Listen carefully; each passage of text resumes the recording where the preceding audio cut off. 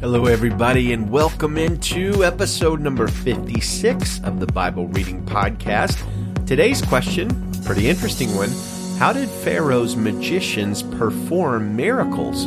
Demon power? Sleight of hand? Now, our first passages for today are Job 25 and 26, and for once, one of Job's friends actually makes a little bit of sense, or at least he just doesn't out and out spew out garbage, so that is kind of an improvement. Now, we got to keep in mind that God himself rebukes Job's friends at the end of the book of Job, so when we read their advice, we realize already that it's probably going to be wrong.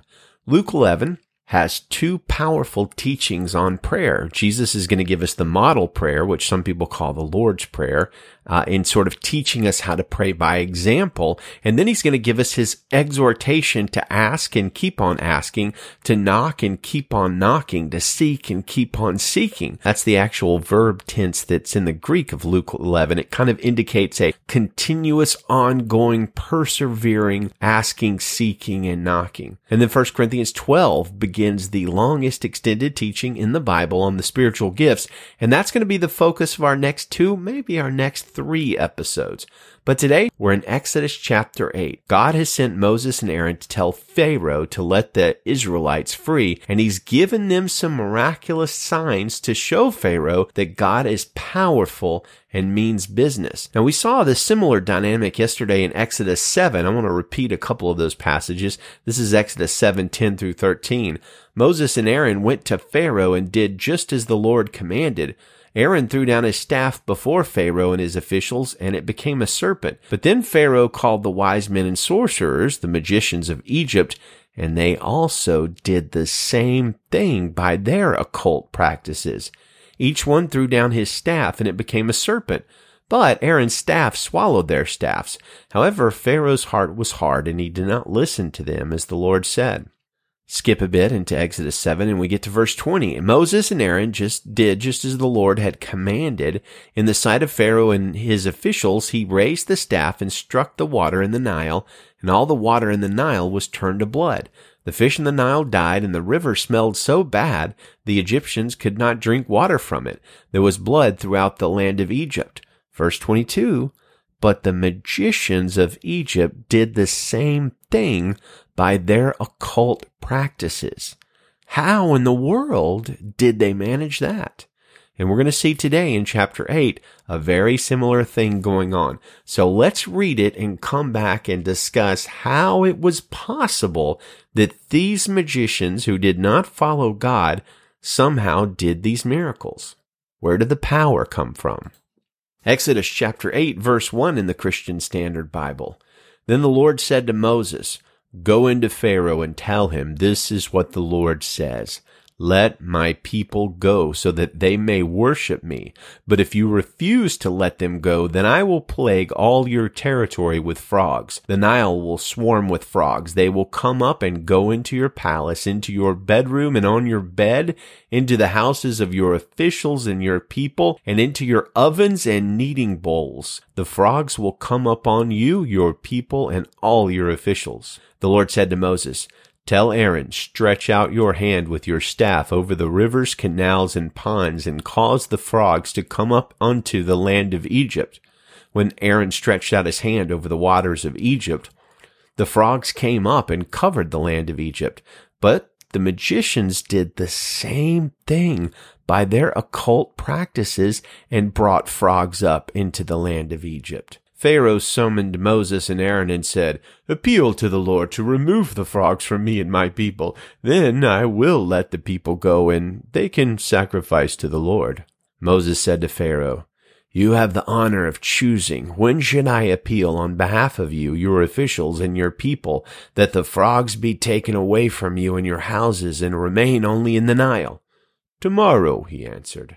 Moses replied, "As you have said, so that you may know that there is no one like the Lord our God, the frogs will go away from you, your houses, your officials, and your people. The frogs will only remain in the Nile." After Moses and Aaron went out from Pharaoh, Moses cried out to the Lord for help concerning the frogs that he had brought against Pharaoh. The Lord did as Moses said. The frogs in the houses, courtyards, and fields died. They piled them in countless heaps, and there was a terrible odor in the land. But when Pharaoh saw there was relief, he hardened his heart and would not listen to them, as the Lord had said. Then the Lord said to Moses, "Tell Aaron, stretch out your staff and strike the dust of the land, and it will become gnats throughout the land of Egypt." And they did this. Aaron stretched out his hand with his staff, and when he struck the dust of the land, gnats were on people and animals. All the dust of the land became gnats throughout the land of Egypt. The magicians tried to produce gnats using their occult practices, but they could not. The gnats remained on people and animals. "This is the finger of God," the magicians said to Pharaoh. But Pharaoh's heart was hard, and he would not listen to them as the Lord had said. The Lord said to Moses, "Get up early in the morning and present yourself to Pharaoh. When you see him going out to the water, tell him, 'This is what the Lord says. Let my people go so that they may worship me. But if you will not let my people go, then I will send swarms of flies against you, your officials, your people, and your houses. The Egyptians' houses will swarm with flies, and so will the land where they live. But on that day, I will give special treatment to the land of Goshen, where my people are living. No flies will be there. This way you will know that I, the Lord, am in the land. I will make a distinction between my people and your people. This sign will take place tomorrow." And the Lord did this. Thick swarms of flies went into Pharaoh's palace and his officials' houses throughout Egypt. The land was ruined because of the swarms of flies. Then Pharaoh summoned Moses and Aaron and said, "Go and sacrifice to your God within the country." But Moses said, "It would not be right to do that, because what we will sacrifice to the Lord our God is detestable to the Egyptians. If we sacrifice what the Egyptians detest in front of them, won't they stone us? We must go a distance of 3 days into the wilderness and sacrifice to the Lord our God as he instructs us."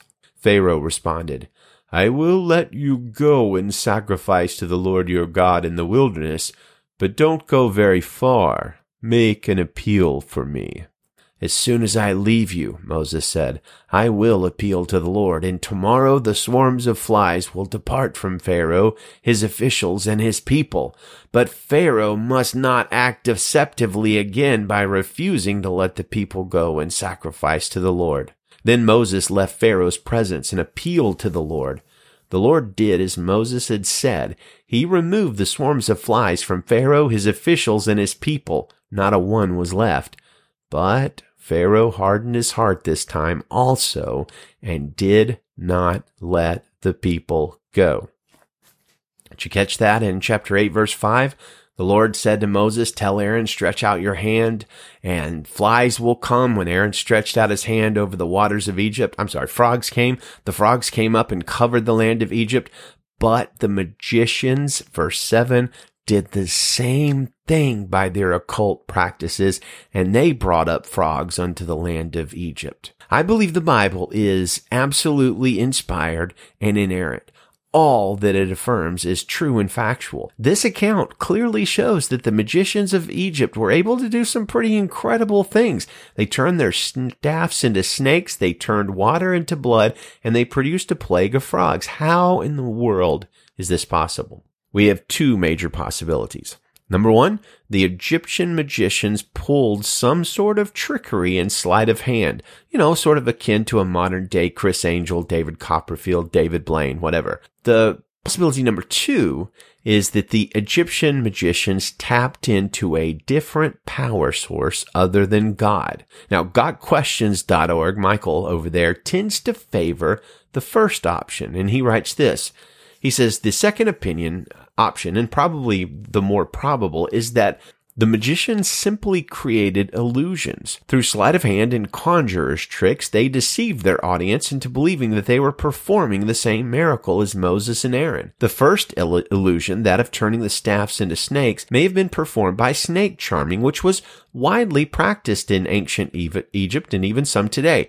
There was a way in which snake charmers could cause a snake to stiffen like a staff and relax on command. Since the magicians were summoned after Aaron threw down his own staff, they would have had time to prepare the trick in advance. As for turning the Nile to blood, only dye is needed to make water run red. The frogs may be a more complicated illusion, but just as modern illusionists can pull rabbits out of hats, Pharaoh's magicians could have summoned frogs. I definitely think this is a possibility. But you know what? Color me a little skeptical of the whole you can train snakes to stiffen up like stabs. I don't think I believe that, but I could be wrong. I'm not a herpetologist, just an amateur snake guy. But the text of each of these passages doesn't really seem to lend itself to trickery. Each time the word of God here says that the Egyptian magicians, quote, did the same thing by their occult practices and enchantment. So I heavily favor option number 2 as the most compatible with the way the biblical text is written. Somehow, some way, spiritual beings or demons or Elohims or Satan himself empowered these magicians. Now, according to the Bible, is such a thing possible? I believe there is a clear biblical answer to that question, and the answer is yes. Satan does have power. His demons do have power, and he and they can somehow empower people from time to time. And we see evidence of this throughout Scripture, and I'm going to give you some examples of it. Go look it up for yourself. In 2 Timothy Chapter 2, verse 9, Paul says, the coming of the lawless one will be in accordance with how Satan works. He will use all sorts of displays of power through signs and wonders that serve the lie. Now that's the NIV version. The King James Version says, the coming of the lawless one is according to the working of Satan with all power, signs, and lying wonders. Now I note here that some versions use the phrase false signs and wonders, and that is within the range of meaning of the Greek word there, pseudos. I prefer, though, the NIV and King James Version translations here because lying wonders seems to more properly fit the context, since it's saying that Satan will come with power. If he's coming with power, then his signs and wonders will likely be real, not the kind of trickery a cruise ship magician does. Jesus makes this even more clear and explicit in Matthew 24 when he says, if anyone tells you, see, here's the Messiah, or over there, don't believe it. For false messiahs and false prophets will arise and perform great signs and wonders to lead astray, if possible, even the elect. So beyond question, Jesus is teaching here that there will be last days false prophets and false messiahs that will perform, quote, great signs and wonders in front of the people. The prophets are false. The messiahs are false. But their signs and wonders are great and very real indeed. Moses was aware of this too, because in Deuteronomy 13, he says that if a prophet or someone who dreams arises among you and proclaims a sign or wonder to you, and that sign or wonder he has promised you comes about, but he says, let us follow other gods which you have not known and let us worship them, do not listen to that prophet's words or to that dreamer. So it's possible, Moses knew it, it's possible that even in the Old Testament times, a prophet could prophesy accurately and proclaim signs and wonders accurately, but that prophet be a false prophet. In the book of Acts, we have the case of Simon Magus. He is a magician, but honestly, we don't can't tell if Simon Magus is somebody of real power or not. The Bible is fairly ambiguous on that, but it's not ambiguous at all in the case of the Gerasene demoniac who broke multiple chains and broke out of prisons and things like that. Nobody was able to bind him up. And how about the man that beat naked the 7 sons of Sceva? Both of those guys were supernaturally empowered by demons. They had supernatural strength that was provided to them, not by God directly, but by the fact that they were demonized. Now, perhaps most spectacular of all, and maybe even most terrifying of all, is the beast of Revelation chapter 13. Revelation 13 verse 11 says, I saw another beast coming up out of the earth. It had 2 horns like a lamb, but it spoke like a dragon. It exercises all the authority of the first beast on its behalf and compels the earth and those who live on it to worship the first beast whose fatal wound was healed. Here it is. It also performs great signs, even causing fire to come down from heaven to earth in front of people. It deceives those who live on the earth because of the signs that it is permitted to perform in the presence of the beast, telling those who live on the earth to make an image of the beast who was wounded by the sword and yet lived. It was permitted to give breath to the image of the beast so that the image of the beast could both speak and cause whoever would not worship the image of the beast to be killed. So whatever the beast is, whatever's going on here, this being is permitted, I think by God, to have incredible power and to do great signs, including causing fire to come down from the heavens. That's something else. Now, finally, last of all, there are the demonic spirits of Revelation 16:14 that are able to perform signs, and they go around to the kings of the earth and rally them for battle against Jesus when he returns. Beyond a shadow of a doubt, the Bible teaches that Satan and demons have a high level of power and authority. This power and authority pales in comparison to Yahweh, God's power and authority, but it far outshines the power of any of us little old humans. I believe that these Egyptian magicians were somehow, some way, tapping into this power in a way that no doubt impressed Pharaoh, but their power would ultimately be shown as completely impotent in the face of God's increasing plagues against Egypt, and they themselves realized that they were overmatched quickly, like we read in verses 16 through 19. The Lord said to Moses, tell Aaron, stretch out your staff and strike the dust of the land. He did. Gnats came. And then in verse 18, the magicians tried to produce gnats using their occult practices, but they could not. Gnats remained on the people and the animals. This is the finger of God, the magicians said to Pharaoh. But Pharaoh didn't pay any attention to that because his heart was hard. Interestingly, though the Egyptian magicians are not named here or anywhere in the Old Testament, it's very possible that Paul gives us their names in the New Testament. If you turn to 2 Timothy 3, 6 through 9, you get this. He's talking about false teachers, and he says, among them are those who worm their way into households and deceive gullible women overwhelmed by sins and led astray by a variety of passions, always learning and never able to come to a knowledge of the truth, just as Jannes and Jambres resisted Moses, so these also resist the truth. They are men who are corrupt in mind and worthless in regard to the faith, but they will not make further progress, for their foolishness will be clear to all, as was the foolishness of Jannes and Jambres.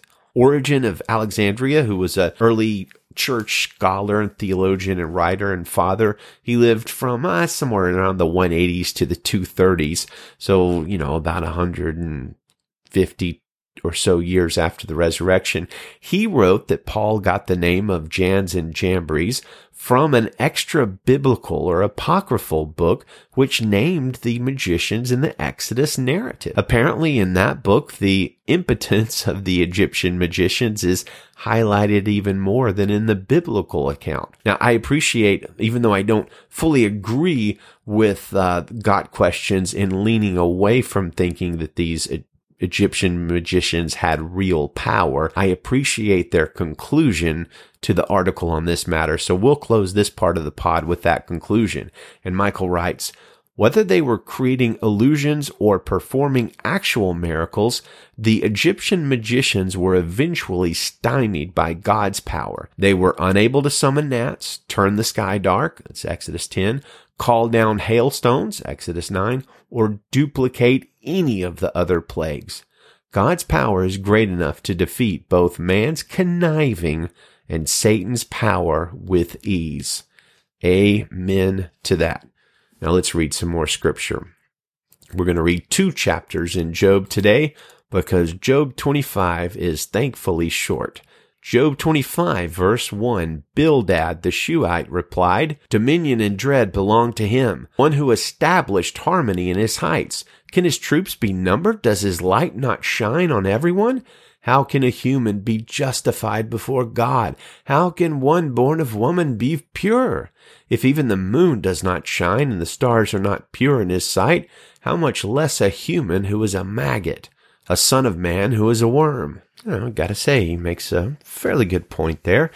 Job 26 is Job's reply to Bildad. Verse 1, then Job answered, how have you helped the powerless and delivered the arm that is weak? How have you counseled the unwise and abundantly provided insight? With whom did you speak these words? Whose breath came out of your mouth? The departed spirits tremble beneath the waters and all that inhabit them. Sheol is naked before God, and Abaddon has no covering. He stretches the northern skies over empty space. He hangs the earth on nothing. He wraps up the water in his clouds, yet the clouds do not burst beneath its weight. He obscures the view of his throne, spreading his cloud over it. He laid out the horizon on the surface of the waters at the boundary between light and darkness. The pillars that hold up the sky tremble, astounded at his rebuke. By his power he stirred the sea, and by his understanding he crushed Rahab.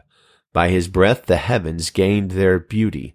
His hand pierced the fleeing serpent. These are but the fringes of his ways. How faint is the word we hear of him. Who can understand his mighty thunder? Wow. Luke chapter 11 verse 1 in the Christian Standard Bible. He was praying in a certain place, and when he finished, one of his disciples said to him, Lord, teach us to pray, just as John also taught his disciples. He said to them, whenever you pray, say, Father, your name be honored as holy. Your kingdom come. Give us each day our daily bread, and forgive us our sins, for we ourselves also forgive everyone in debt to us. And do not bring us into temptation. He also said to them, suppose one of you has a friend and goes to him at midnight and says to him, Friend, lend me 3 loaves of bread, because a friend of mine on a journey has come to me and I don't have anything to offer him. Then he will answer from inside and say, Don't bother me. The door is already locked and my children and I have gone to bed. I can't get up to give you anything. I tell you, even though he won't get up and give him anything because he is his friend, yet because of his friend's shameless boldness, he will get up and give him as much as he needs. So I say to you, ask, and it will be given to you. Seek, and you will find.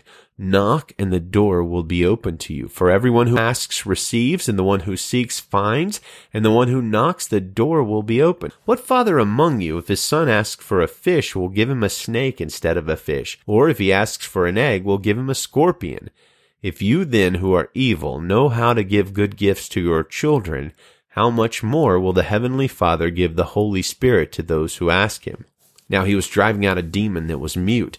When the demon came out, the man who had been mute spoke, and the crowds were amazed. But some of them said, He drives out demons by Beelzebul, the ruler of the demons. And others, as a test, were demanding of him a sign from heaven.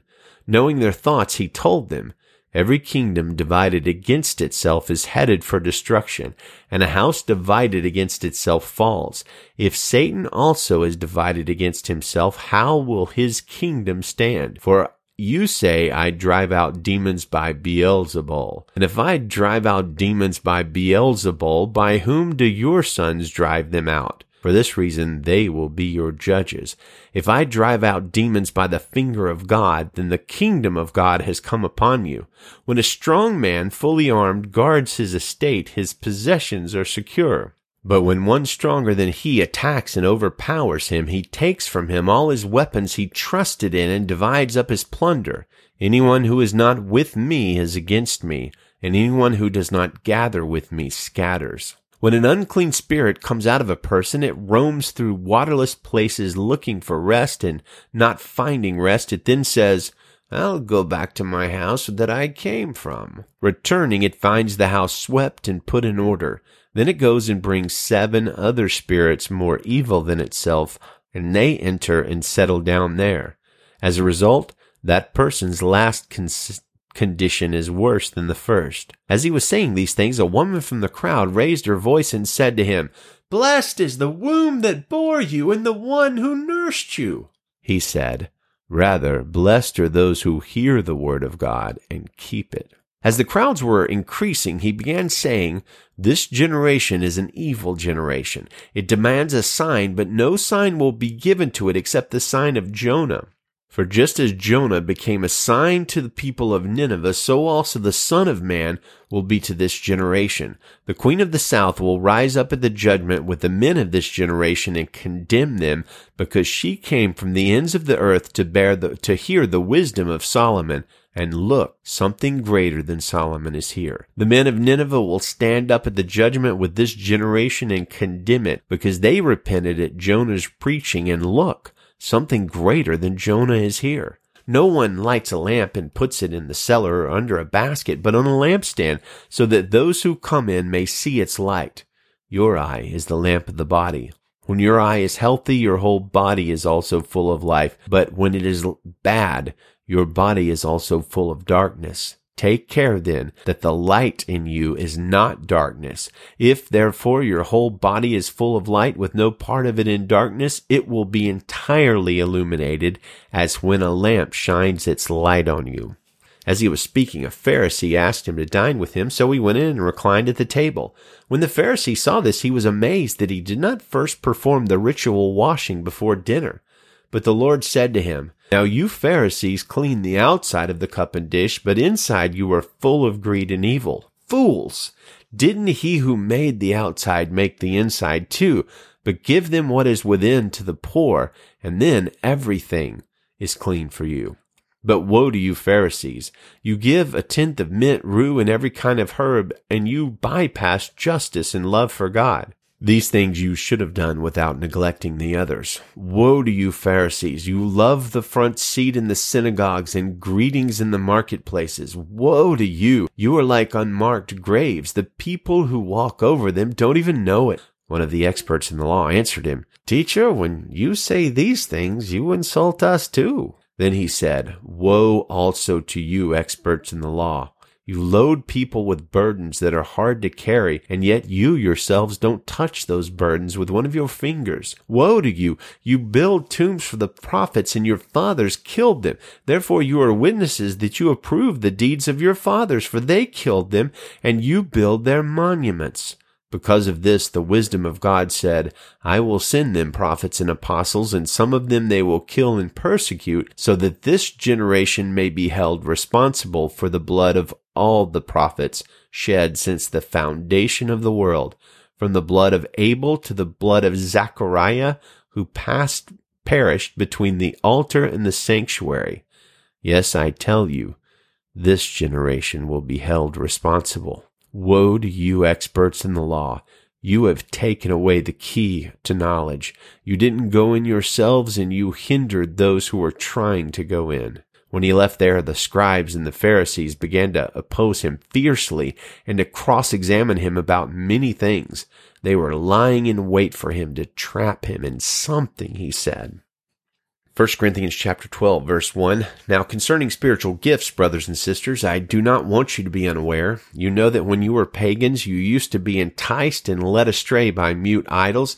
Therefore, I want you to know that no one speaking by the Spirit of God says Jesus is cursed, and no one can say Jesus is Lord except by the Holy Spirit. Now there are different gifts, but the same Spirit. There are different ministries, but the same Lord. And there are different activities, but the same God produces each gift in each person. Manifestation of the Spirit is given to each person for the common good. To one is given a message of wisdom through the Spirit, to another a message of knowledge by the same Spirit, to another faith by the same Spirit, to another gifts of healing by the one Spirit, to another the performing of miracles, to another prophecy, to another distinguishing between spirits, to another different kinds of tongues, to another interpretation of tongues. One and the same Spirit is active in all of these, distributing to each person as he wills. For just as the body is one and has many parts, and all the parts of that body, though many, are one body, so also is Christ. For we were all baptized by one Spirit into one body, whether Jews or Greeks, whether slaves or free, and we were all given one Spirit to drink. Indeed, the body is not one part, but many. If the foot should say, "Because I'm not a hand, I don't belong to the body," it is not for that reason any less a part of the body. And if the ear should say, "Because I'm not an eye, I don't belong to the body," it is not for that reason any less a part of the body. If the whole body were an eye, where would the hearing be? If the whole body were an ear, where would the sense of smell be?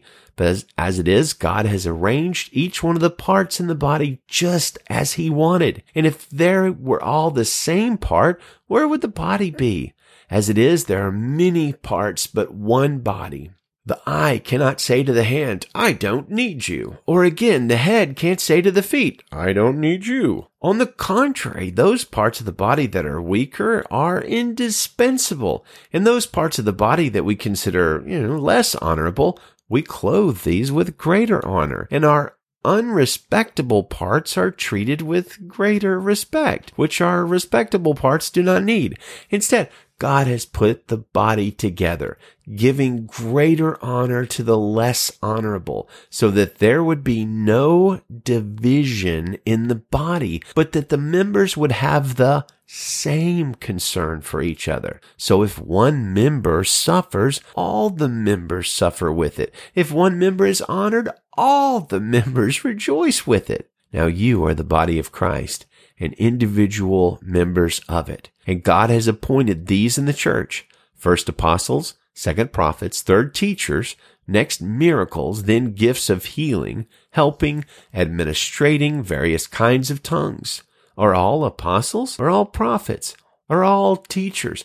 Do all do miracles? Do all have gifts of healing? Do all speak in other tongues? Do all interpret? But desire the greater gifts, and I will show you an even better way. Amen, brothers and sisters. I express great hope that the Word of God was edifying and encouraging to you today, as it should be every day. May the Lord bless you. Godspeed.